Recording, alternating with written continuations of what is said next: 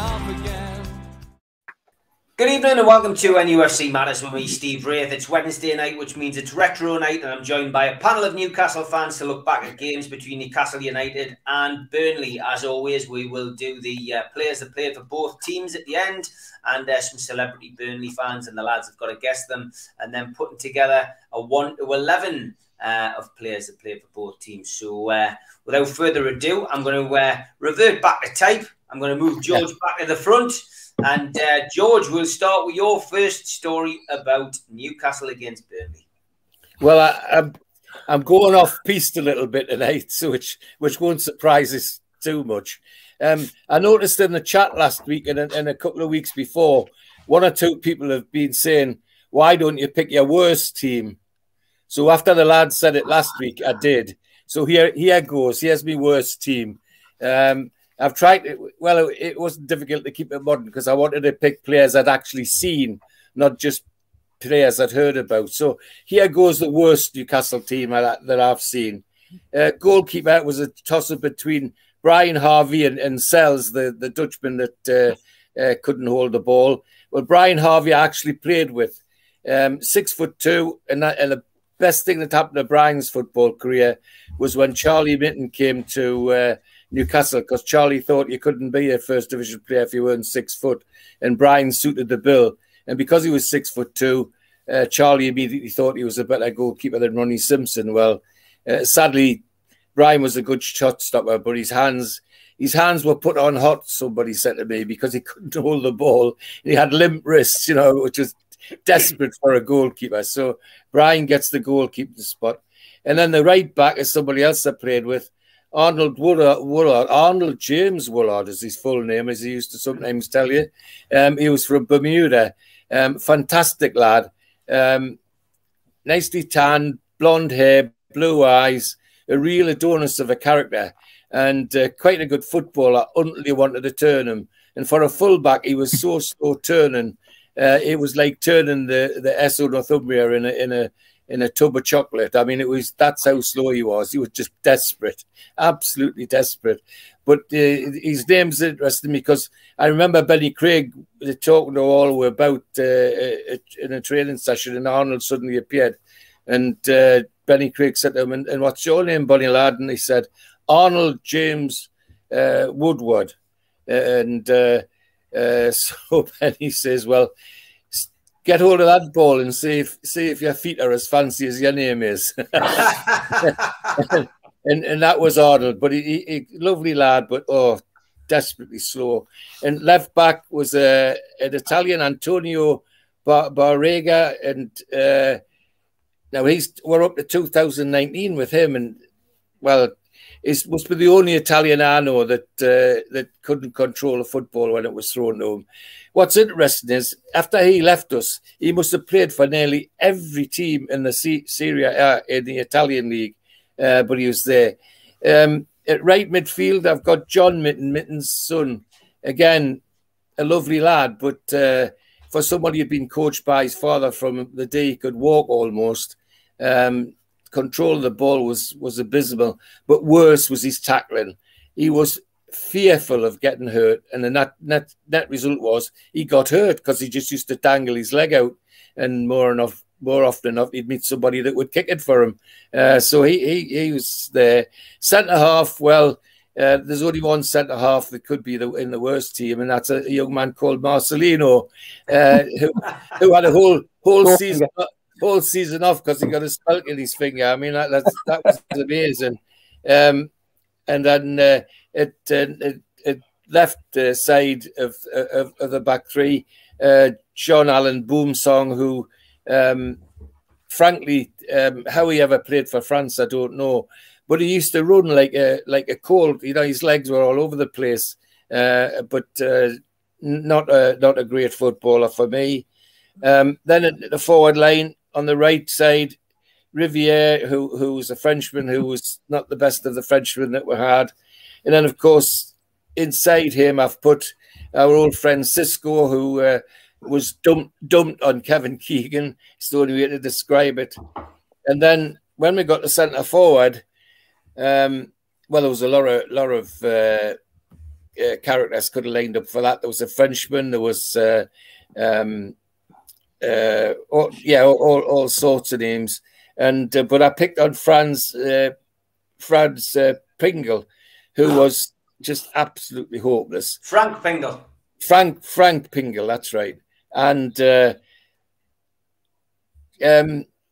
Blister, our big Joe's, or whatever you want to call him, Joe Linton features in that. But to be honest, to actually call him a centre forward, I think is saying too much anyway. And then to the inside left position, I've put Hendrick because he hasn't showed anything at all. Yet the report papers were saying that the other night for Ireland he played like a hero. Well, I wish we could see some of that hero. And on the left side, Brian Pinas was the left-sided one. Someone who, again, control just didn't come into the game. So there's my worst 11 to give people a start and go from there if they want to follow on. The Burnley, good stuff. Burnley then. The Burnley. Well, Burnley was good for me because there's a bit of there's obviously a personal side which you lads have heard a bit of before because apart from Newcastle United, Burnley was the only team that I actually had trials for apart from Newcastle United. And it was fascinating.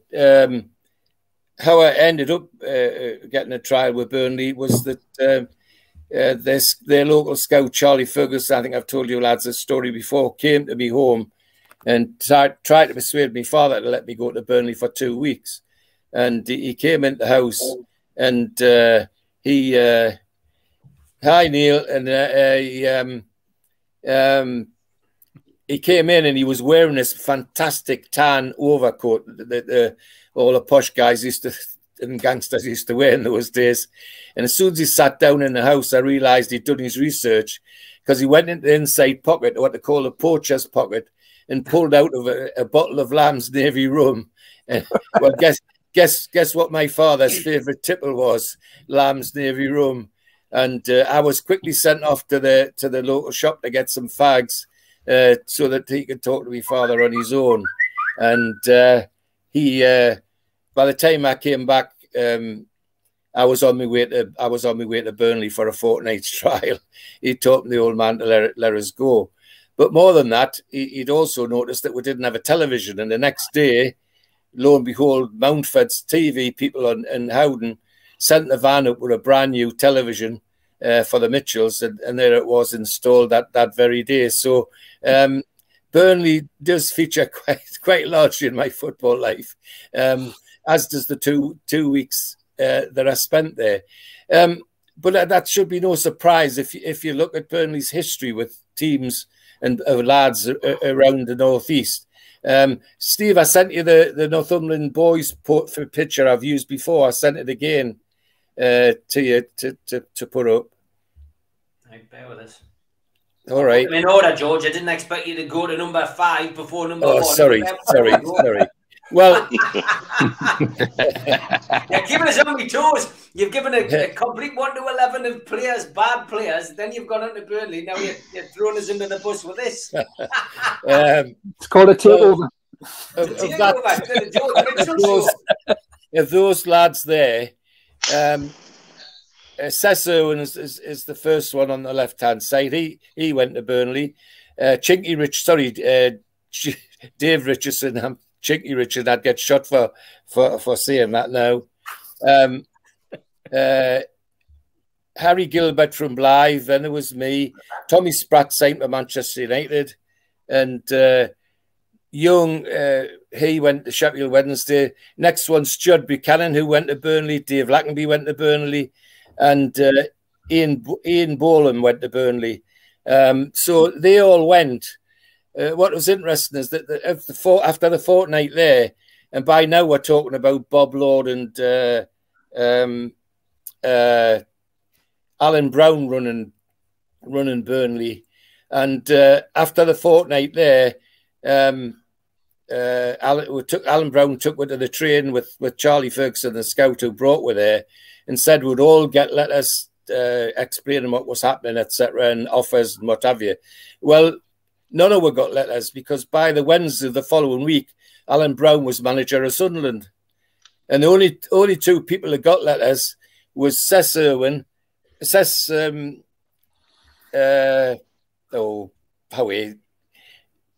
and Judd Buchanan. And the two of them got letters, but to go to Sunderland, not to Burnley. So you remembered them, but the rest of them got absolutely nothing.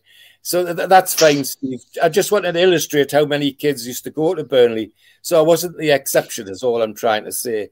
There's a picture of a map, and I think that's number one. I think that's where I want to go to now. Back in the floor, yeah. I'm with you now. I'm on par with you now. There's the old ground, and there's the old houses that used to be next to the ground. They're not there anymore. And I stayed in Ann Street. You can see it there. And there was two houses, two back-to-backs that seemed to belong to the same person. I suspect it was Bob Lord, the owner of Burnley. And they had ladies looking after the lads in to turn these rooms into like dormitories, you know, with bunk beds in and that sort of thing. We're well looked after, well fed, and needless to say, with Bob Lord being a pie manufacturer, every main meal had some sort of pie in it, and kept we well fed and well. And then we used to go around from the house into the Turf Moor. Now, Burnley were the first club ever in the history of Football League to have a proper training facility, a training ground. Now, I think there's a picture there. Well, just go through the sequence. That's Turf Moor as I remember it, not the modern Turf Moor that we've got now. How long ago is that, George? I was just trying to guess. Is that like the 70s? No, 56, 57. Wow. Well, I looked at the floodlights and I was thinking that was the giveaway. The floodlights were, so I was thinking, how far does that go back? So that's in 90s. Yeah. It must be like one of the first colour photographs of a football. Yeah, yeah. And the next one. Now, that's the training facility I'm talking about. They were the first club to have a proper training ground with facilities. And that's the modern, that's the modern medical facilities and all the rest of it that they had. But it's several, as you can see, several miles away from Turf Moor. But that was then, when we went, it was just like a couple of Nissan huts. It wasn't like that then. But that's it now. And they were the very first to have a proper training facility. I think that's probably modern pictures of Turf Moor now, Steve. Yeah, that's it now. One more picture, and that's that one. Yeah, and you can see that some of the old houses are still there, but they're all grassed, where some of the other ones have been knocked down. So it's not quite the same as it was when that I remember. But that's the modern Turf Moor, which is quite different. And it's remarkable that in the 10 years that Bob Lord was the chairman of Burnley, they went from always been a reasonable football team, but in 1960, of course, they actually won the championship. I think did I send the championship team photo? I don't know. No, right. Well, that championship squad, it was about 15 of them they used, and about 8 of them were from the northeast. You know, there was Jimmy Adamson from Ashton, Cummins from Sunderland. There was another lad from Sunderland that played in goal. And I think he's in one of the programs I sent you. So can we go to show the program now, George? The first program, yeah, we'll go to the proper game, yeah. Is it that one? Yes, that's it. Yes. And I've lost me place in me bits of paper here. That's the program, and I think I put the inside bit with the teams. Yeah. Strong was from Sunderland. Mather was from Morpeth.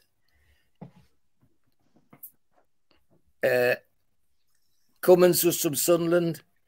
Atwell was from Amble. And Elliot came to Sunderland as a little later on. He was from Bradford, but even in that team, there was 5 of them from the northeast. And you look at our team, Bobby Cowell, Jackie Milburn, and that's it. that's the Geordies in our team. Yet they had 5 even at that time. So the first game that's the first game I wanted to go to, and it was a 7-1 thrashing of Burnley by Newcastle United, and it was our cup-winning team really that played, and they were I don't know what the hell I've done with it, and they just give Burnley a football lesson. It was unbelievable, the difference in the teams, and. It was a case of. Do you want us to come back here? Do you want us to come back here when you find your notes?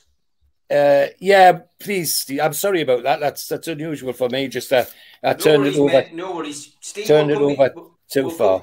We'll come to you now, Steve. Okay.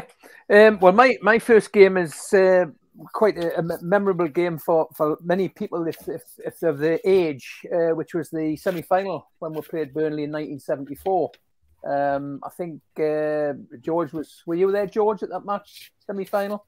No, I didn't get to the semi-final. I think, Steve, you were around, but you didn't go. You said earlier on. No, my mum wouldn't let us go, not after all that crowd trouble at Nottingham Forest. It was terrible, she said. So you're not going to go to it. Well, that was the interesting lead in actually to the story, because it's more stories around the game itself that I want to talk, because I think probably people know what happened and sort of Max 2 fantastic goals, which I'll touch on later. But as Steve said there, the Forest game where we had the pitch invasion and the game null and void, and we had to go twice to Everton, and even they were adventurous. The bus I was on got a bricks chucked at the window on the second game, and so to get through that round. And one of the things that meant is that it pushed everything back before the semi-final, because usually you want plenty of time to organise it. And for whatever reason, it meant that the time scale from that game to when the semi-final was played was shortened. I don't know whether the club would have done this if they hadn't had a short time, but they just decided to put the tickets on sale on a Sunday morning at 9:30 and have a free-for-all. That's how you got the tickets. There was no loyalty points or anything. You just had to turn up at the ground. Well, that meant going and because obviously lots wanted to go for I guess we probably got about 25,000 of the I think about 55,000 was at the match. So we probably got about 25 to 30,000, and so that there was basically 2 queues. There was one queue on the east stand that was going to sell tickets at the Gallagher end at the bottom, and the other coming down Barrack Road that were going to sell tickets in the old car park. Well, me and my mates, we decided we'd go and join the queue at about 10:30. We went on the usual Saturday night drink and joined the queue. We were up the east stand side, round the corner at the top on Leazes Terrace, halfway down the bank towards the other side of Leazes Terrace when we joined the queue at about 10:30. So that's a queue right up past the east stand, down the back lane, and just round the turnstiles at the bottom, just round the corner from the Strawberry. So that was the queue at 10:30 on the Saturday night. Turnstiles weren't open until 9:30 on the Sunday morning. So that was going to be a bit of a queue, and obviously going to build up as the night went on. All of a sudden, there was probably about midnight. There was a surge forward, and everybody moved forward quite a bit. We ended up down the east stand. It was probably a bit more sheltered, to be honest, about the bit where where it starts to go down the back lane and on the raised up bit. So we were there. And just standing up, there was no way to sit down. There was just no space. You were just cramped up, trying to get some sort of sleep while it was, while you could. And obviously, there was good banter going on and a lot of singing and chanting. But a lot of people had a few beers, so there was people wandering up in the woods to do what you have to do in Leazes Park. So I think it was about 5:30 in the morning. We thought, well, we better get into the back lane because it's gonna start. People are gonna push down the back lane. They're the ones that's gonna get the tickets. So I think about 5:30 in the morning, we went down and joined and stood just crowded in that back lane, and we're there as the night went on and the dawn broke, and got into getting, as the time went on, they opened the gates. I think they did it a little bit earlier, and managed to get the tickets. And it was shortly after 9:30 when I got my ticket. And I don't think there was many left after that. I don't think everybody got one. And I think there'd probably been trouble on that side. I think the same thing happened on the Barrack Road side, with just absolute masses. It was total chaos. But obviously everybody got the tickets and went down to the match. And got the tickets for the match. So coming to the match itself, we were all in the big the Kop end, which if you've ever seen pictures of what the ground used to be like, it was just a big open. If you take if you remember what the old Gallowgate end was like, it was probably twice the height of that, and that was just masses of black and white. But one of the things you weren't allowed to do was take poles. There were a lot of people who'd done banners. Remember in those days, it wasn't a case of having replica shirts, so people had black and white scarves and hats, or they made their own banners and their own shirts and things. But it was a sea of black and white. But you weren't allowed to use poles because I thought that might be an offensive weapon, because we were troublemakers after the Forest game. So you had to, if you were going to have a banner, you couldn't have it on a pole. Well, as you know, I'm in a wheelchair now, but in those days I used to use walking sticks. So we were about halfway up in that end, and we decided we'd use my walking sticks to hold the banner up. So that wasn't allowed either. So the police came and confiscated my walking sticks. So I was Imagine that now. So I was leaning on the banner, so I wasn't leading them because I was leaning on the barrier. But my mates had to go and plead with the police that I was going to need to use them at some point in time, and I had to give them back. So we promised not to put them on the banner anymore. Which the banner we had was actually Frankie Bite Your Legs. It was the old saying that Norman Hunter used to bite your legs. So we had a one related to Frankie Clark biting your legs. So that was the banner we had up. So that was built up to the match, and then the match itself. It was a very tense game, and to be fair, Newcastle probably were second best for most of that game, because Burnley put us under the cosh. They hit the bar a couple of times. There was some great saves from Willie McFall, and it got into the second half. Well, into the second half when Supermac got the first one, and it was a challenge on the edge of the box. I think with Colin Waldron, I think, who was centre half of Burnley at the time, and he managed to shrug him off and get past, and then he hit the shot. Keeper parried it. Alan Stevenson was in goal. The keeper parried it. It came out to McDonald, and he put it back underneath him into the net. That's a picture of the goal there.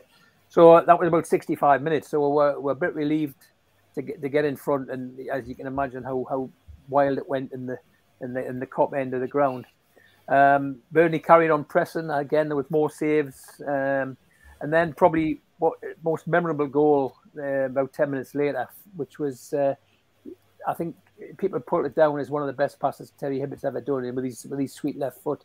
Burnley were attacking. They got the ball, broke away from the edge of our penalty area. It was a sort of lobbed out to Terry Hibbett, who picked it up about halfway into our half on the left side, and he just hit it first time right into the centre of the pitch as McDonald surged past the centre half, and the pace that McDonald had, he just broke away, and as the keeper advanced, slotted it underneath him 2-0, and just a fantastic goal, and a bit more of a cushion being 2-0 ahead. So that was the game. So that was it. We then they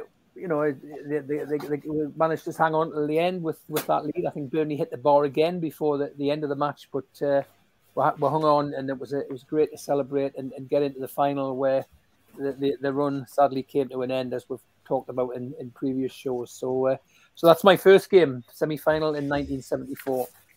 Anybody wants to find out the full details on that, you can go onto the playlist on the Malcolm McDonald, Supermac and Gibbo playlist. There's some great recollections of the 74 Cup run and the 76 Cup run with him and Gibbo. Well worth a listen.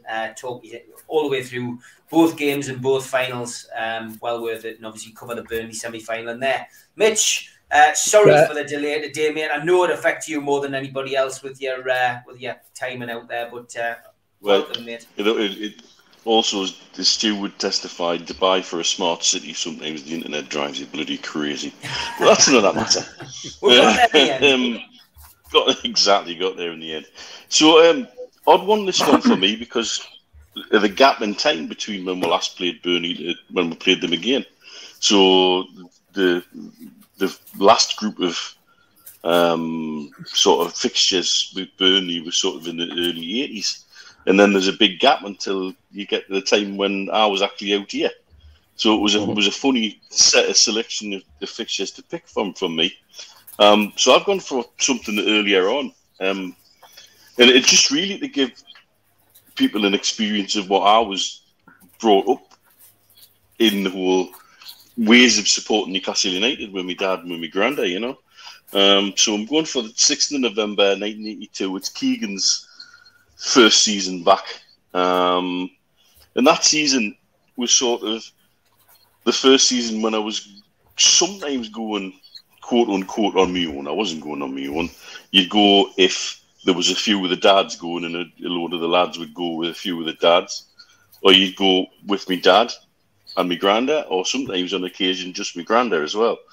If I wasn't doing that, I was listening to it on the radio with my granddad.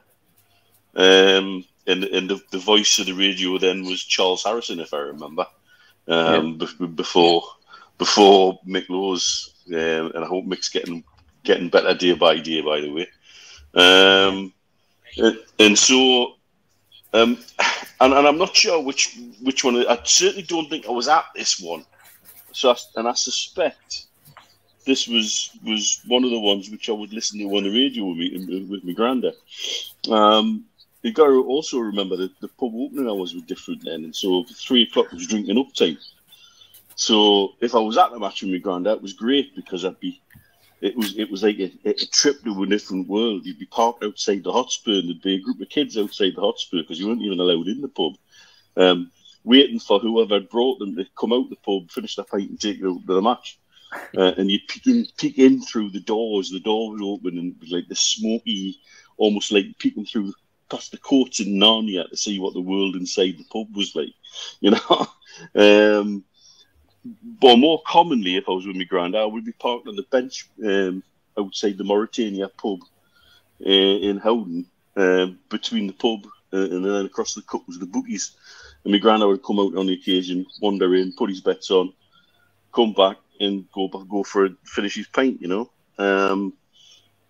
And this one, particularly the game itself, the 3 names synonymous with that season.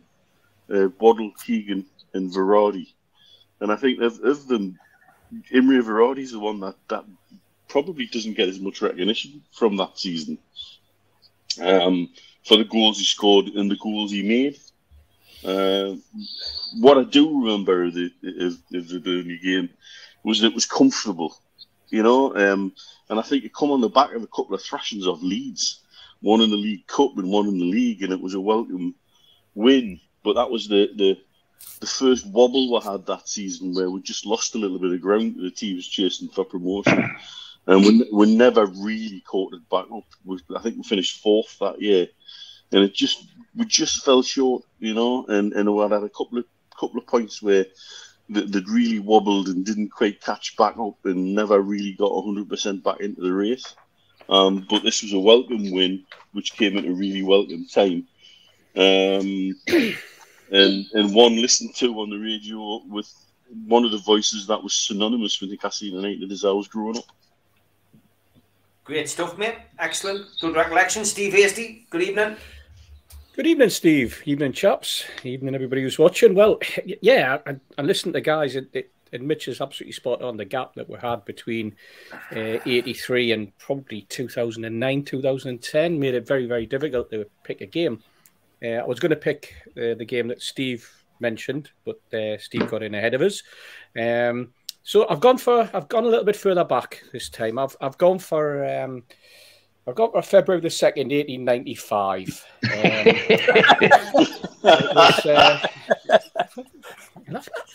It was an FA Cup first round game. It's in James's Park in front of a packed 8,000.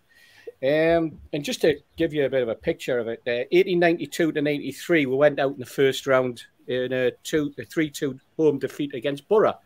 And then in 1893-94, We went out in the second round after beating Sheffield United 2-0 in the first round. We then lost to Bolton, again at home, 2-1. So this was an opportunity to move on in the cup, and I think it was, like I say, it was one of the first cup games that we'd had. We're in the second division just for those of you who weren't aware, we were actually in the second division. In goal we had W.A. Ward, right back we had Bobby McDermott, left back was Tom Rendell, right half was Charlie Dixon, the centre half was Willie Graham. Obviously the left half was Bill Creeley, who you all remember, I'm certain. Outside right was Jock Smith. Inside right, Bobby Willis. Centre forward, John McNee. Inside left was Pat O'Brien, and the outside left was Bill Thompson. All names that you recognise, all names that you're all familiar with. I did number them 1 to 11, but just for some of you who are probably a little bit younger than me, not be aware that numbers didn't come in on the back of shirts till 1928. So I just thought I'd throw that one in for you. Sort of guy I am. So what I thought, I can see the faces now, and you're thinking, who are these players? So I'll just give you a run through. Ward was a goalkeeper. We got him. He's a Scotsman. We got him from Loughborough Town. He had a reputation of being quite reliable, believe it or not, which is quite handy for a goalkeeper. He was Newcastle's regular goalkeeper into the second season in the Football League. Next came McDermott. An early exponent of the game is how the programme described him. Bob's experience was vital during Newcastle's first 2 seasons in the Football League, and he was an exceptional defender, aged only 25. Rendell, born on Tyneside, first of our ones from the northeast. He spent 1 season at St James's Park, which was the season 1894-95. Another. He was a regular throughout that campaign. He was used in a variety of positions. So a bit of a utility man here. We're talking a Stevie Watson type of defender, played in midfield, played in defence. Then we had Willie Graham, one of the earliest exponents of the senior game. So obviously he knew his way around the pitch quite well. One of the club's first club captains as well, believe it or not. Played in the very, very first game at St James's Park. So a lot to live up to. I mentioned Crilly there, Bobby Crilly. He was a stalwart for Newcastle, as you all know, and he came from Newcastle East End. His first game was at St James's Park, believe it or not, was against Celtic in 1892, and first game in the Football League was against Royal Arsenal in 1893. Then we had Dixon, who were picked up from Preston North End. He'd been quite a good player for Preston, but we managed to get him towards the end of his career. Smith, another ex-Newcastle East Ender, known as Jock, believe it or not. Don't know why. He, again, a decent player. He'd actually played for Liverpool, believe it or not. And he was born, as I say, a Scotsman, born in Ayrshire. Then we had a local lad in Bobby Willis. Bobby came from Shankhouse Black Watch, the one called, apparently, during the first season in the Football League. And he did more than enough in his stay for it to be extended to the following season, which was good for him. But then he returned to the amateur. Well done, Bobby. Then we had John McNee. Now, John was coming at the end of his career around about this time when he joined Newcastle. At the start of the second Football League season for us. One of the earliest champions of the game. And he was described as probably one of the game's original tricky wingers, which is nice to know. O'Brien, another Scotsman, Pat O'Brien, who was only 22, picked him up from Sheffield United, who obviously are the oldest football club in the world. Came to us in his second season. He said apparently played in 5 different positions during this season, but he only played 9 games, so I don't know what went on there. And then finally we had Bill Thompson. Now, Bill was 33-year-old, obviously the old man of the team, lanky defender. He was on the books with us for 10 years, but a steady stream of injuries and the rise of other defenders did restrict his involvement. He came from North Seaton, if you were wondering. The game itself, I suppose you want to know about that. 1-2-1. Good game. Both goals coming from Tommy Rendell. And just to sort of finish off, I think, you look at that squad And you look at some of the teams that were in the league at that time, even though this was a cup game. We were in the second division, along with Manchester City, Burslem, Port Vale, Burton, Crewe, Lincoln, Leicester. Who were known as Leicester Fossey, by the way, at that point. Bury, Notts County, Loughborough, Woolwich Arsenal, Darwin, Liverpool, Aston Villa, and a club that went by the name of Newton Heath. I'm not sure what happened to them. I think it must have just drifted away. But obviously, we did well in the cup, winning this game 2-1. But we got knocked out in the second round by Aston Villa, a 7-1 absolute hammering. So that was that. But I think what's important about the whole thing is this group of players were the foundation for the football club, and everything that they did, they laid towards getting us into the first division in 1898. So this is where the foundations were being set with Newcastle. Obviously coming into the league in 1892, and by 1898 we got promoted. You then look at how that then progressed. Obviously we were league champions in 3 successive seasons. 1904, 1905, 1906. 5 seasons in 3 seasons in 5. 1906, 1907, 1908, 1909. And then we all know that we reached the final in 1905, 1906, 1908, 1911. Unfortunately, we didn't win, but we did win in 1910, 1924, 1932, 1951, 1952, and 1955. And I'm going to finish you off because I've dug really deep into the archives now, and I can see you all sitting there. And I actually managed to get a picture of the second goal, right? So if you're ready, there it is. There's the second goal. For those of you who it was quite a shot, as you can see. There he is. He friendly took the shot. It went into the top corner. You can see that it was a packed Gallagher end. Steve, if you look carefully, you might see yourself. I'm not too sure. There's a couple. I hope you're talking to Steve Wilkinson. So that was it. That was my first choice, lads. I was just. Can you tell us, Steve? Because didn't they used to have string for the crossbar in those days? When did they come with the wooden? I think it was a wooden crossbar. Can you remember what year that came in when they didn't have string for the crossbar? No.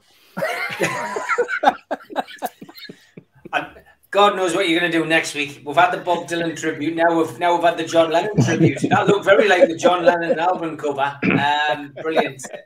Brilliant, Steve. Brilliant stuff. Well done, mate. Good research. And no one will ever be able to pick you up on it because nobody else other than Paul Giovanni, the club historian, will know whether that's true or not. Exactly. Stu, that's what I thought.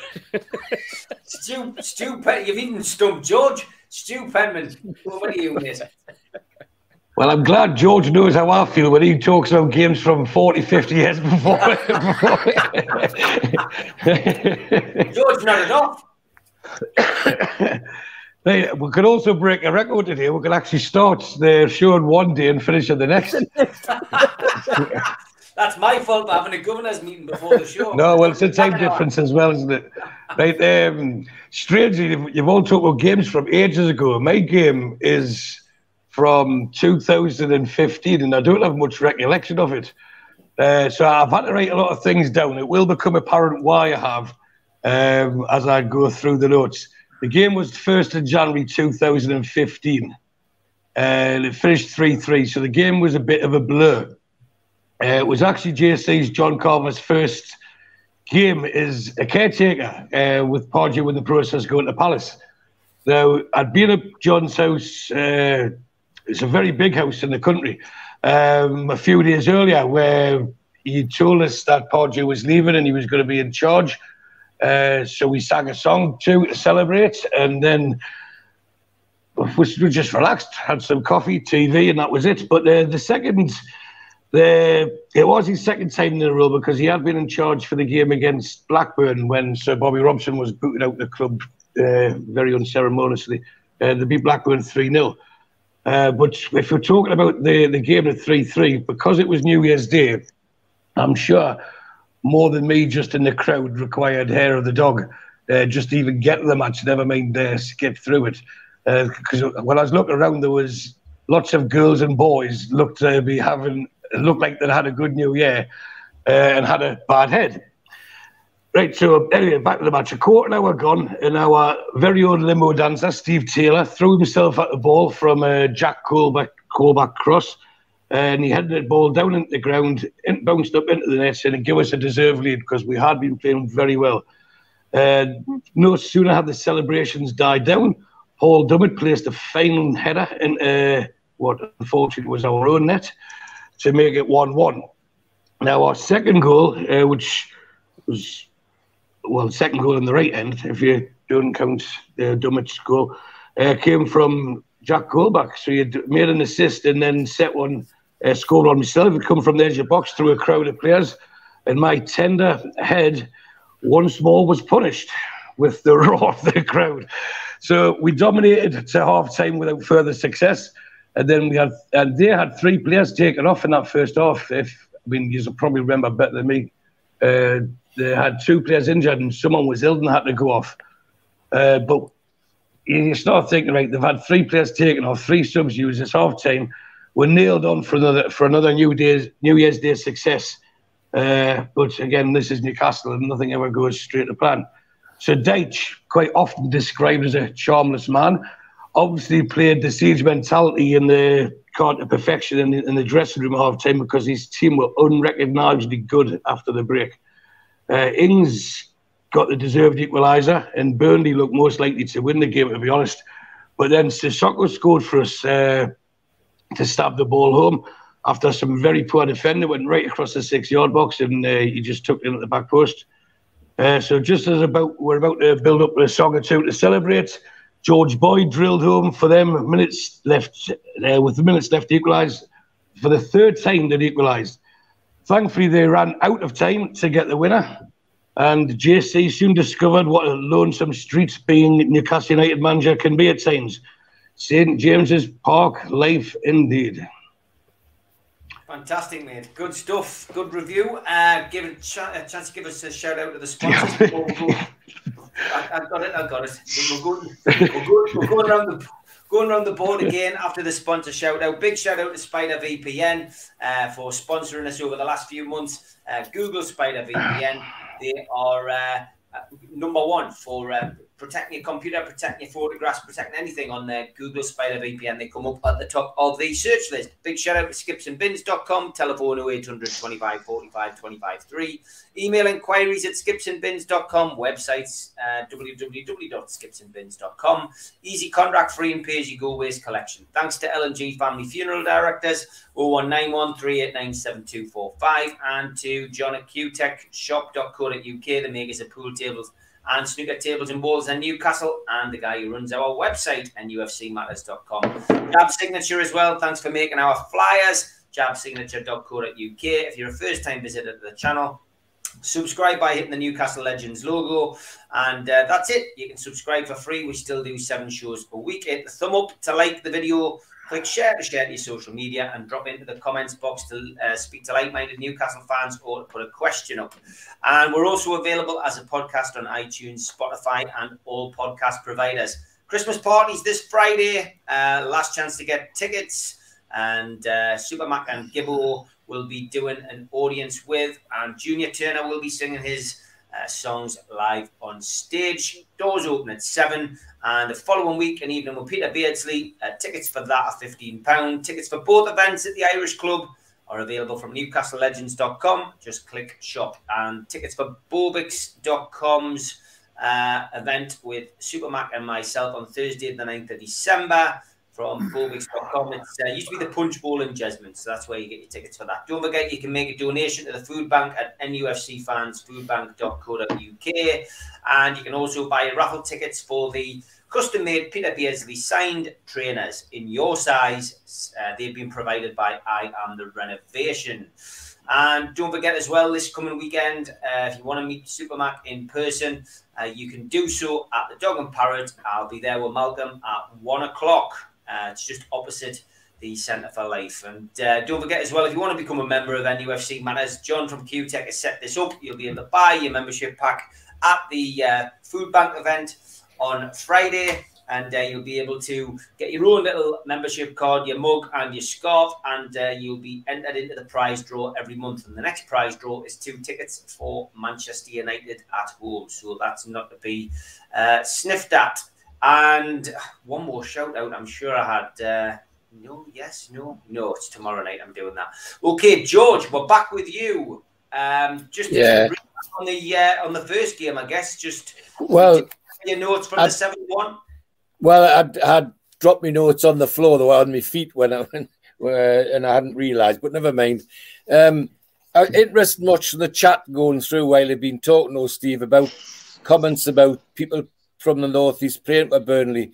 People mentioned Ray Hankin. Well, Ray Hankin didn't just come to the northeast; he came from Wallsend, and it talked about Ralph Coates. And there was others like Billy Poynton, Brian Talbot, dozens and dozens of them. If you go and look at Burnley's lineup of past, former and present players, the number of Geordies is incredible. And in this 7-1 game, and it's the 15th of September 1951, and it was basically a cup-winning team that played in this match. Ideal for the Chicken Road Academy to instruct me, of course, what we were going to see. And also the other side of it was they were also aware of how many Northeasterners played for Burnley. And in this team, we beat them 7-1, 51,300 in the ground. And our team was Simpson, Cowell, McMichael, Harvey, Brennan, Ted Robledo, Walker, George Robledo, Milburn, Hannah and Mitchell. Seymour was my manager then. The Burnley team was the one I showed at the beginning. Strong, who was from Morpeth, Mather, who was from Amble, Adamson from Ashington, Cummins from Sunderland, and Morris, the inside left, was from Blythe. So there's, 5-6 people in one team for Burnley even then, which was long before the Bob Lord era when they used to go in draws. But anyway, it was 7-1 and it was a fantastic game. The game was, the stars were the two wingers, Tommy Walker and Bobby Mitchell, who just tore Burnley to pieces. The goal scoring stars, for once, wasn't Jackie Milburn. George Hannah hit the first and the second, Bobby Mitchell the third, and then George Robledo hit 4 on the trot. A perfect hat trick to start with, right foot, left foot header, and then a screamer of a header from the edge of the penalty area for his 4th. And Burnley replied with a goal from Holden, who at that time had just become the England centre forward. So, this Burnley team weren't duck eggs. I mean, Elliott was the England left winger. Morris was a Welsh inside forward. McElroy played for Ireland. Adamson was in the England team, and Strong was in the England squad as well. So it wasn't a team that to laugh at. It was a team that was a good team, which was well and truly beaten by an even better team. So I mean, as I say, I was interested in all the chat about Hankin and others that were there, and that's gone on. I don't think it's stopped either, because I gather the scouts are still very aware of what's happening in the northeast of England. Someone else made the comment that Burnley was a proper football club. I couldn't agree more. 1888, and they've been in the same place since they came into the Football League, one of the founder members of the Football League. I mean, people give accolades to the so-called Big Six. Well, I'd rather we give accolades to the people who got the thing going, like Burnley, who are a founder member, and others like that, rather than worry about how much money they've got. So that's my first one, 7-1, 15th of September, 1951. But we're on to your second game now, George. Right, okay. Then we're back to the 3rd of September, 1955. And it was Newcastle 3, Burnley 1, 42,000 in the ground. And this time a little slightly different team. Well, quite a different team, because we were recovering. Well, we'd lost players after the cup final and all the rest of it. But still a good team. Thompson, Lackenby, Michael Schooler, Brennan, Casey, Milburn, Davies, White, Hannah and Mitchell. And in that team, Thompson, Lackenby and Milburn were the 3 Geordies of the team, and Doug Livingston was my manager. The Burnley team was a good one. Was MacDonald in goal, Rodman, who was from Whitley Bay, Winton from Ashington, Adamson from Ashington, Cummins from Sunderland, Gray from Crook, and Stevenson from Ashington. So again, you know, there's 6 out of 11 in the team playing us who are from the northeast. I mean, my wish is it was the other way around. It would have been nice to have it at 6 in our team instead of theirs. But anyway, it was a good game, and it was the highlight again was the play of Jackie Milburn on the right wing. He absolutely tore the Burnley defence to shreds. Set up Reg Davies with a tap in for the first one. Set up Bobby Mitchell for the second one, and then the third one was a very rare goal from our captain Jimmy Schooler, and again he owed the setup to Bobby Mitchell. And at this time, of course, Burnley were managed by Alan Brown, and as I say, we were managed by Doug Livingston. A good game to watch, good game of football by 2 good footballing sides. And as I say, little did I know that a couple of years later I'd actually be, going to Burnley for a trial, along with lots of other Geordies. So that's my second game, 3-1, 3rd of September, 1955. Great stuff, George. Thanks, mate. Got there in the end. Steve Wilkinson. Steve, could you put the picture of the trophy up first that I sent? Put that up first, the second one. Right, I just wanted everybody to know what a trophy looks like, because this is what we'll be getting in the next few years. This is actually the last domestic trophy we ever won, believe it or not, and that's the Texaco Cup. And the Texaco Cup was a competition, if anybody's not familiar, that was played only over 4 seasons between 1971 and 75, and it started as an extra competition for those that didn't qualify for Europe. In those days, only 6 teams got into Europe. It was the league champions, the cup winners got into the Cup Winners' Cup, and then 4 clubs from England got into the UEFA Cup or Europa Cup or whatever it was called. Kept changing its name. Equivalent of the Fairs Cup that we'd won in '69. So there was initially, when it started, there was teams from Ireland, 2 teams from Ireland, 2 teams from Northern Ireland, and I think probably the rest were made up, with probably 8 and 4, I think, from England and Scotland, maybe to make up the numbers.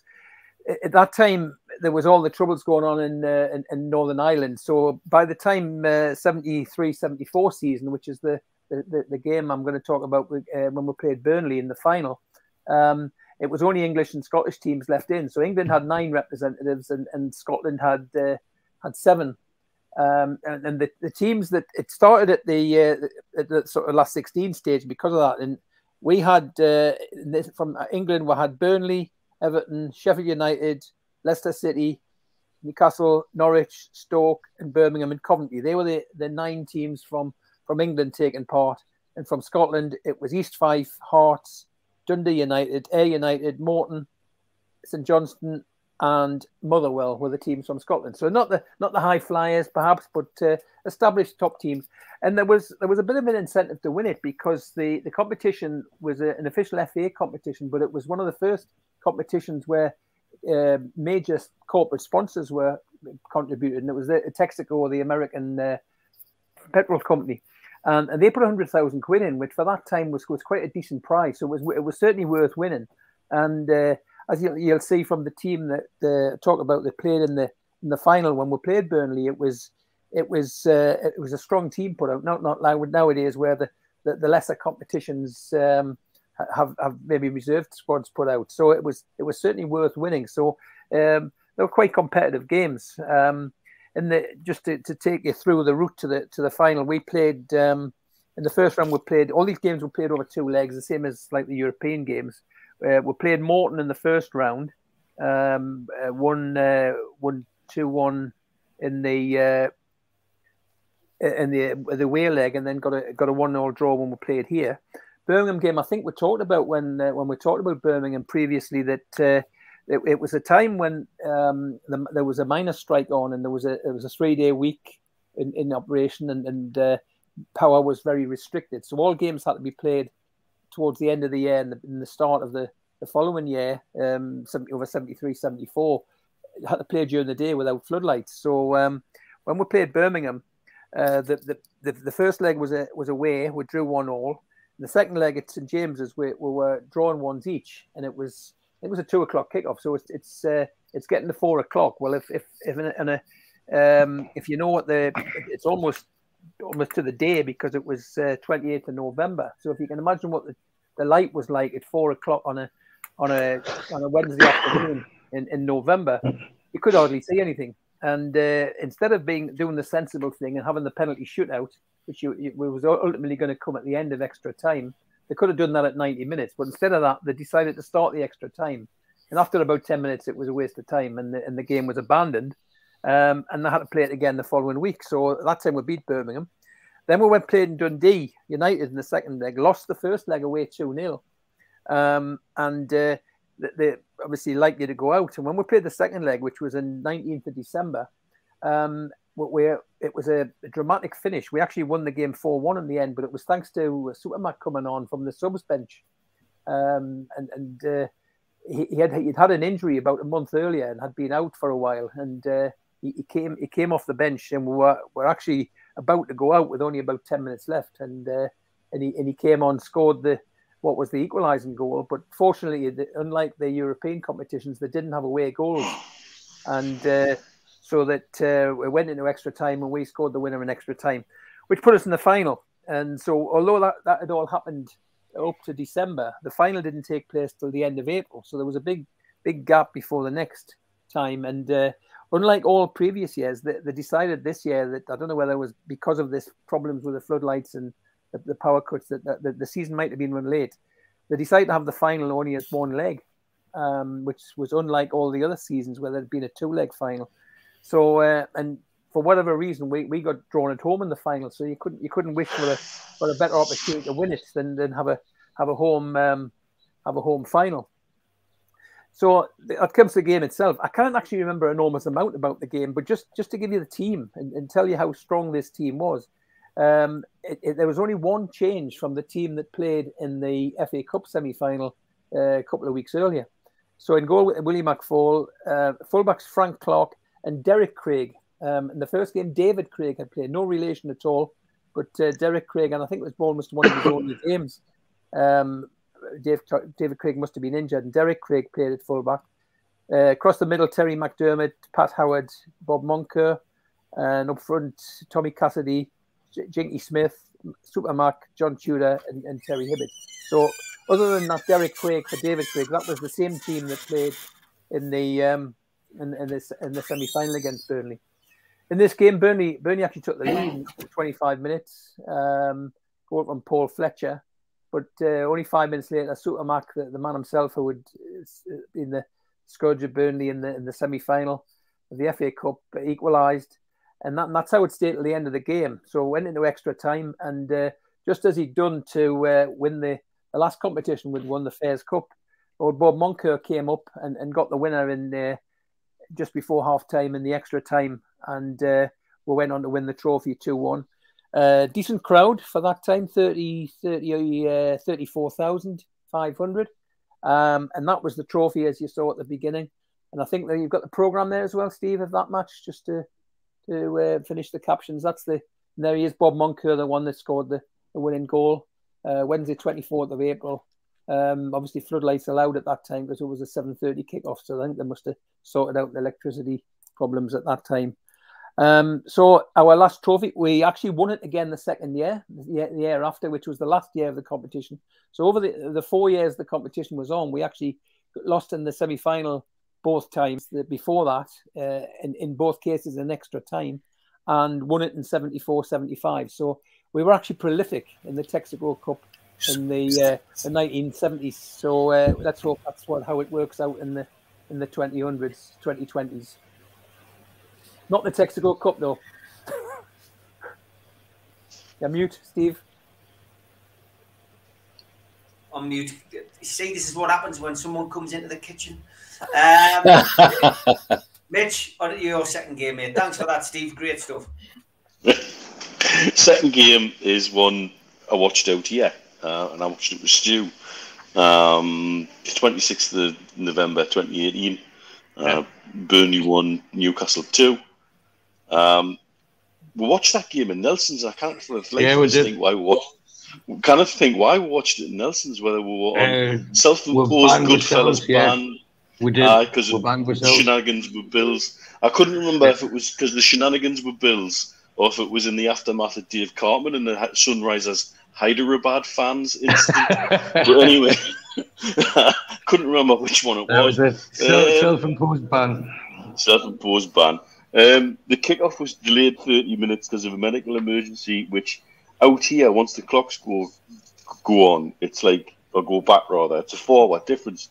And sticking 30 minutes onto a midweek evening game is a bit of a killer for work the next morning. I can tell you that. It was a Monday night, wasn't it? It was a Monday night, and it was my like first midnight kickoff. Yeah, first win at Turf Moor since 1975. But a lot of that's because of the time gap where we didn't play Burnley. Is that Poppy back by any chance, Dad? Yes. That's why I muted before. Anyway, the game itself went really well. After 4 minutes, we were 1-0 up with a deflected shot, which was termed as an own goal off of me. And then 23 minutes, Kieran Clark got the second, and that just made the match easy. Should have had a third, actually, by Richie. He missed from just about on the 6-yard line, and it should have been easily 3-0. Instead, it was 2-1 at half-time. Vokes got one back. But to be honest with you, the way we were playing, we were so well organised, typically under Rafa. We never really looked in doubt once we got the second goal. But the other reason I picked this game is again, we've done this before on the show. This is a game, this is 2018, November 2018. And if you look at the team that day, in the team with Dubravka, Shea, Fernandez, Clark and Richie, and on the bench, Hayden, Murphy, Shelby, McKillow and Woodman. So 10 of that match day squad are pretty much still part of our day-to-day match day squad now. And it shows how, once again, in the last 4 years, how poor the squad management's been. I bet there's no other Premiership team you could go back and look at their first team squad from November 2018 and have 10 members of that first team squad still in and regularly playing. And it just shows how lucky, really, Ashley's been to stay in the Premier League over that time before he sold the club. He really is a gambler and he really gets away with bloody murder. But that night was a really good night. Always a good night with mates out here in Dubai when you can actually get some of the cats herded together to watch the game together, whether it's in Goodfellas or whether it's in self-imposed ban into Nelson's. And that's my second game. You're on mute again, Steve. Not me, Steve. Right. I'm on a hat trick, lads. Yeah, I've brought me right up to date now. Right up to date. I've gone Steve, for the 25th of August, 2021. What I'll do is I'm just going to point at you, Stu, if the mic's off. I'll just speak after Steve, it's all right. Right, 25th of August, 2021. Carabao Cup. I've written some notes here. It says, we're bidden to beat Premier League opposition in a cup competition for the first time in 7 years, looking to book a place in the third round of the Carabao Cup. But as we'd never won a game and still haven't won a game, believe it or not, Bruce went in vowing to play a very strong team. Now, I don't usually do this, but I've written a quote down, like what Steve Bruce said before the game. So I think it kind of fits in. He said, we're going to make changes tonight. We have to for several reasons. We have a squad for a reason, he told her. But we need to keep them all happy. and some of them need games to keep them match fit and to stake a claim for the weekend and the Premier League games to come, which is fascinating. It sounds like he knows what he's doing. It sounds like he knows his squad. He sounds like he thinks they should be fit. This is August, by the way, just last August. So he says, but make no mistake, the starting 11 and the bench will be strong and we will be capable of getting through to the next stage. We reached the quarterfinals of the competition last year and the same stage of the FA Cup the season before. And I truly believe that there's nothing better than a cup run, particularly for a club with a cup tradition that this club has. Even if you do have to go back longer than we've had for all this since Newcastle won silverware. It's a cup competition and people are champing at the bit to play. That's where you use your squad. So good. He's got this is turned into tactics. This is good stuff, by the way. We've got 12 or 13 players not playing every Saturday. Oh, he's even doing his maths. This is fantastic. I'm getting to like this guy now. So we've got 12 or 13 players not playing every Saturday, and this is an ideal opportunity where they will play. It'll be a strong squad, yes. I'll make changes, but I'll take the cup seriously, as I always have done since I've been here. That was a little sort of stab, wasn't it? That was a little, because he's still got it in his mind about Rafa, which we all remember. Anyway, so it comes to the day. Hayden's out with a knee injury, Shelby's out with a calf injury, so that's them two gone. Apparently, it came too early for Dummett. This is last August, by the way. He'd only just returned to training that week. Dubravka was out with a foot injury. Carl Darlow had COVID, and Callum Wilson was going to be rested. So, two teams, Burnley and Newcastle, both have lost their opening two fixtures. And he said he was going to make changes, but we ended up with a team with only Freddie Woodman and Jamal Lascelles, who were retained from the previous defeat against Aston Villa on the Saturday. We went into the team with Woodman, Manquillo, Kraft, Lascelles and Clark. That's an interesting back four, that. I think I've heard that recently. Lewis got a run out. Sean Longstaff, Hendrick. And I don't know whether he plays up front or whether he plays in midfield, but we had Fraser, Joe Linton and Dwight Gale. And a fairly strong bench when you look at it. Gillespie, Shaw. Is he still with her? I'm not too sure. Matty Longstaff, San Maximum, Murphy, Almiron and Willock. So we goes into the game. 10, 15 minutes into the game before anything happened, and Jeff Hendrick had a shot that went wide. Apparently, Fraser looked lively, as did Lewis. At some point in the game, Joe Linton scuffed a shot, and the ball fell to Hendrick, whose effort was blocked by Hennessy in the Burnley goal. They picked up Hennessy from Crystal Palace. Gale then clipped the top of the underside of the crossbar, and it went out. Gale and Manquillo then forced Hennessy into another couple of saves. Tremendous saves, as it was described in The Guardian. Or it must have been some save. But if we're really honest, what we were watching here was two really, really poor teams. Two teams I consider, and I've written it down here because I wanted to get this point, teams who were set up by dinosaur managers who saw little interest in the word entertainment because perhaps it's not mentioned in their coaching books. But you know what? This is where it started to go a little bit haywire for me, because in the 19th minute, this is the problem with the Carabao Cup. You let kids in, don't you? And 19th minute, and they start shouting, "Brucey, give us a wave."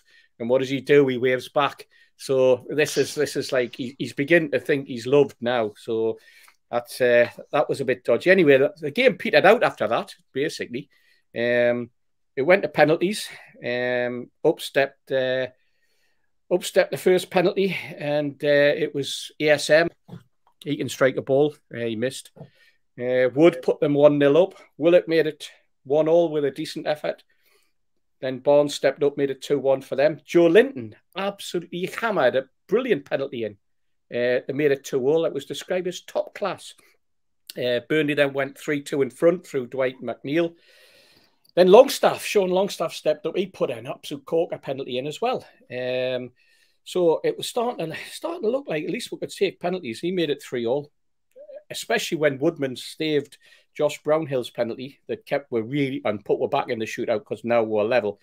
and up steps Almiron. And at this point, you're thinking, he puts this away, and Woodman makes another save or the miss, and we're through. But I think what we witnessed here was a penalty that was worthy of any England player in a Euro final, when he placed the most weak penalty to Hennessey's right, and the keeper virtually fell on the ball. So there we were. It was 3-3. Burnley still had a kick to go. Charlie Taylor stepped up, scored past Woodman. That was the decisive kick, and we were out. It wasn't even September, and we were already out of the cup.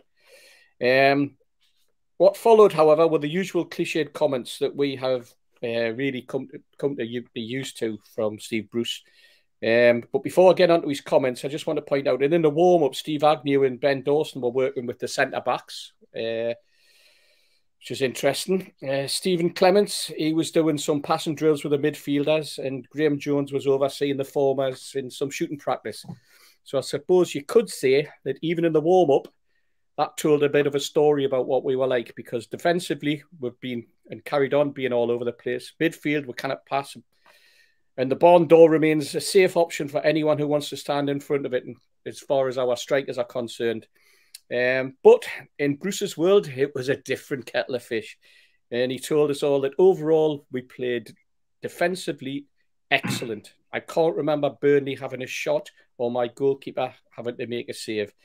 And he also said, but we're not having any luck at the minute. We've got to keep bashing away, and I'm sure it'll change. So that's good of him. So I thought I'd better look at the stats. The stats were that we had 54% of the possession. We had 18 shots compared to their 6, but only 3 were on target out of the 18, of which they had 1 of their 6 on target. You begin to realise what the game was like. We had 9 corners, they had 4, and there was 8 fouls committed. But we all know that Bruce loves the stats league, but never really got what the fans were seeking from, or what we were seeing from our own eyes. Square pegs, round holes, disjointed formation, and team setup. I think we also saw from Bruce a fear to play a present game, and a conviction that the percentages would even themselves out over the season. And I was trying to think of what I would say to finish it off, and what Bruce in this game summed up for me. And it reminded me of the time that Eric Morecambe and Ernie Wise, in that very, very famous sketch that they did where Eric was playing the piano. I don't know whether you remember it. I'm sure you all do. And Andre Previn, the world famous conductor, was standing in front of them, and Andre Previn told Eric Morecambe, who's playing the piano, that he was playing the wrong notes. And Eric responded by saying that he was playing the right notes, just in the wrong order. And I think that probably spent Bruce's time at St James's Park, if you ask me. 100%, definitely. Great stuff. Two great recollections there, Stephen. Not a diagram in sight. No, I thought I'd keep that one later. Stu, I've decided to be professional for the last 5 minutes of the show, so over to you. Well, I'm not going to be, so leave it to you. Okay, so I've had 11 Blur songs. What we're going to get next? Right. Everybody listen. Well, right. What you'll have to guess. The name of the band will be quite easy, but you'll have to guess how many songs or count them as we go along. But Steve just did the first Newcastle game versus Burnley we ever played, and he did the most recent one as well, the first and last. So, right, my second game. So you ready to start counting? It wasn't on New Year's Day, but on the 3rd of October, 2020. As there were no fans allowed, I couldn't go with or without you. And to those who said no crowds were even better than the real thing, all I can say to you is walk on. At least the Burnley fans didn't have to suffer from the usual vertigo being in the top tier. It certainly wasn't a beautiful day, as the rain was falling constantly. However, it didn't stop us putting a top performance in. Only one of a few under a blood-red sky, you could say, we played. The first goal came from ASM when he drove at the heart of their defence. He twisted one way, then turned back, went the other way, and then he did crack it in the bottom corner. And because no one was at the game, you had to watch it on the TV. The camera flew went to the centre half, so they honestly looked like they'd been on a helter-skelter. So, would we return to our mysterious ways of not turning in decent performances at the points? Thankfully, we only had one moment of surrender. When after a bit of head tennis from a corner for Westwood to volley home to leave Bruce looking like he was sucking a lemon. And and their time and place. Is that a song? Yes, it is. And their time, another place, we could have been numb.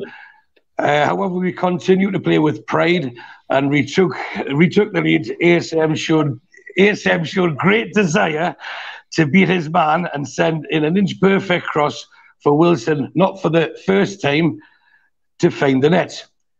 We could breathe more comfortably when Pope, who should have been good at crosses with that name, he misread the through ball, upended Fraser, and a penalty was given for Wilson to cruelly chip the ball down the middle. He deserved a hat-trick, but sometimes you can't make it on your own. Right, the sweetest thing about that game was it finished 3-1. And those of you know I like to back 3-1. And it was our last 3-1 win.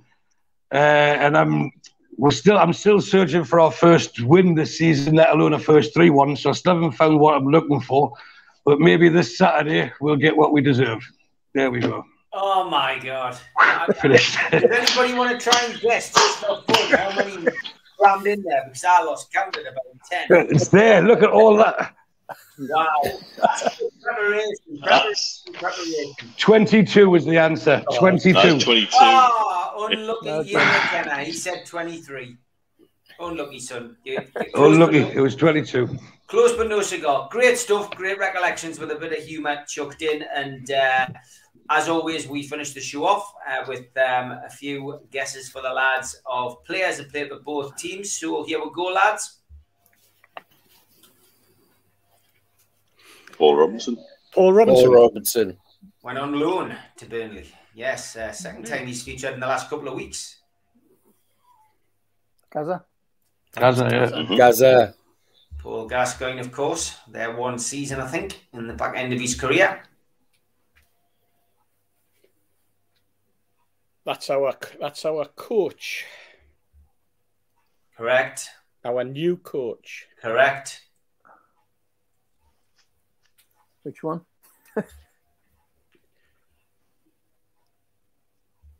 Oh, what's he doing? Joel. Is it Nicole Joel? Is it? Oh. No.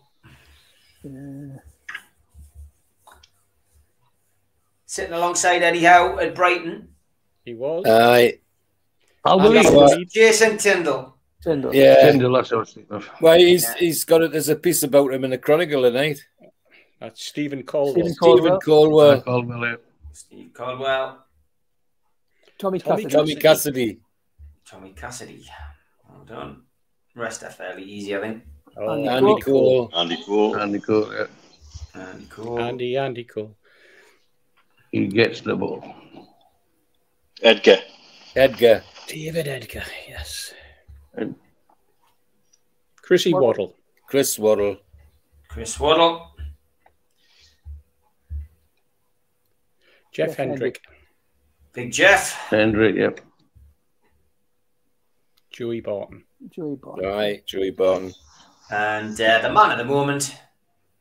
Eddie Howe. Eddie Howe. Eddie Howe. Good luck with the goalkeeper. Eddie Howe. Okay, here's the celebrities. Oh, Alistair Campbell. Alistair Campbell. Yeah, Alistair Campbell. Big Burnley fan. Big. Jimmy Anderson.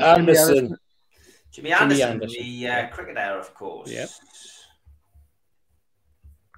She's from Coronation Street. I don't know her name. Julia Horwath.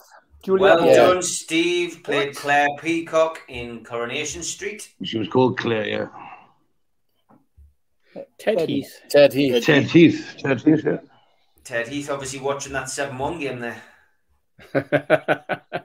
Man, Johnny Briggs. Mike Baldwin. Johnny Briggs. Johnny Briggs. Mike Baldwin. Found this one a bit bizarre. Prince Charles. Apparently admitted being a Claret and Blue fan in 2012.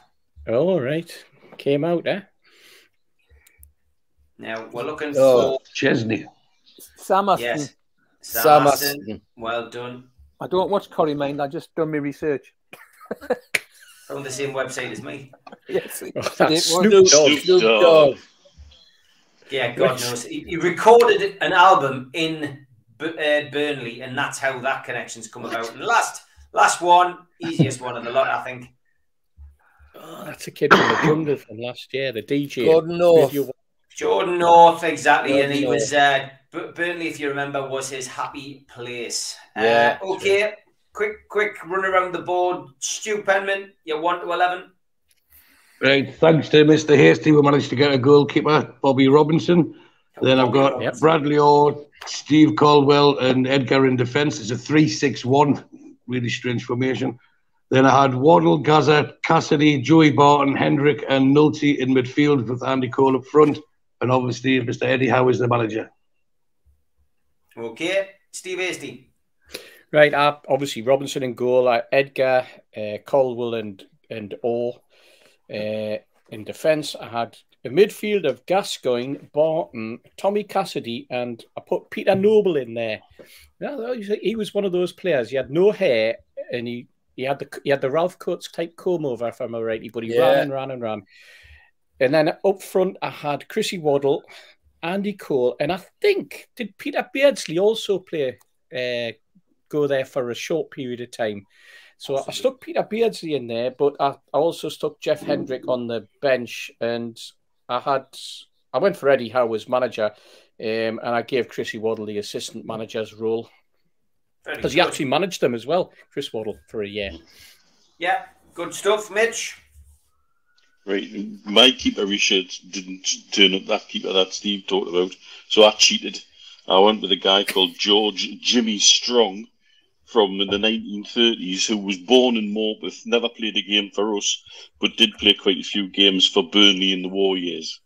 And then I've got a back three of Caldwell, Edgar, and Peter Haddock.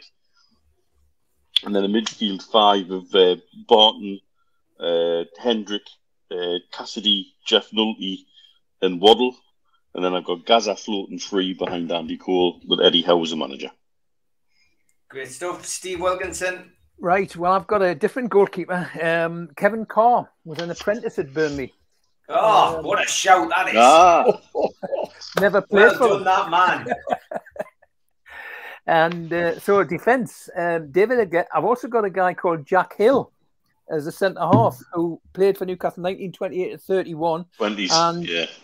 He became England captain, would you believe, as well after that. Jeff Nolte at the back, Stephen Caldwell in midfield, Joey Barton, Gaza, Tommy Cassidy. I've also got Peter Noble in. He was actually on the picture that I think you showed earlier on when Supermax scored. I think he was on that picture because he actually played fullback when he went to Burnley, and he was playing in that game in the semi-finals. Also up front, Andy Cole and Chris Waddle, Eddie Howe manager. Okay, and George, last but by no means least. And I too found the Kevin Carr link for obvious reasons. Kevin Carr, Steve Caldwell, or then in front of them, Peter Noble, David Edgar, Jeff Nolte.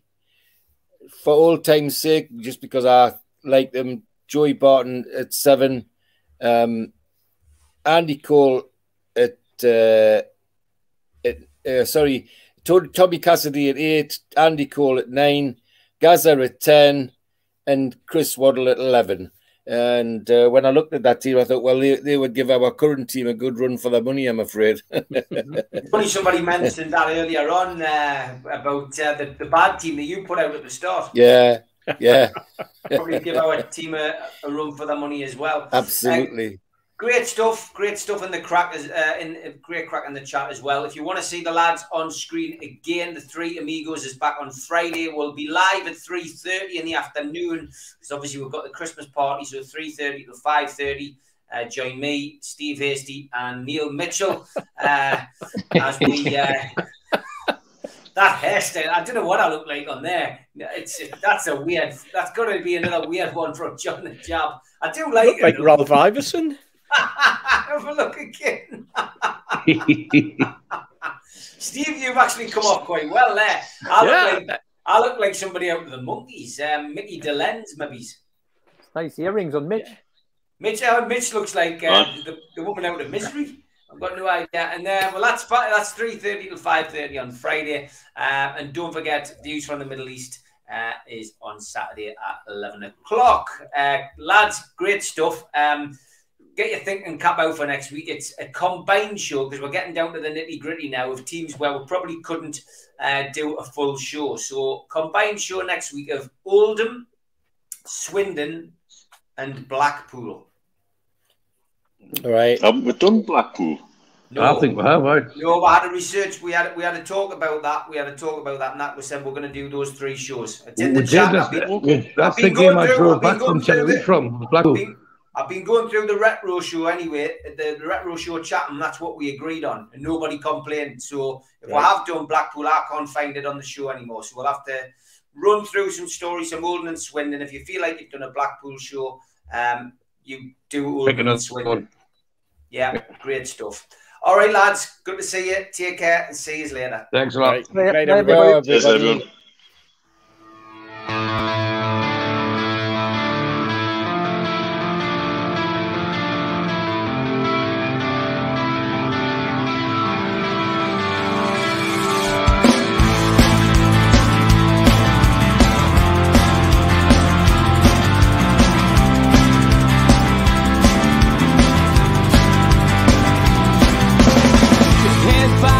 Critics attack. It feels like I've been talking to myself again.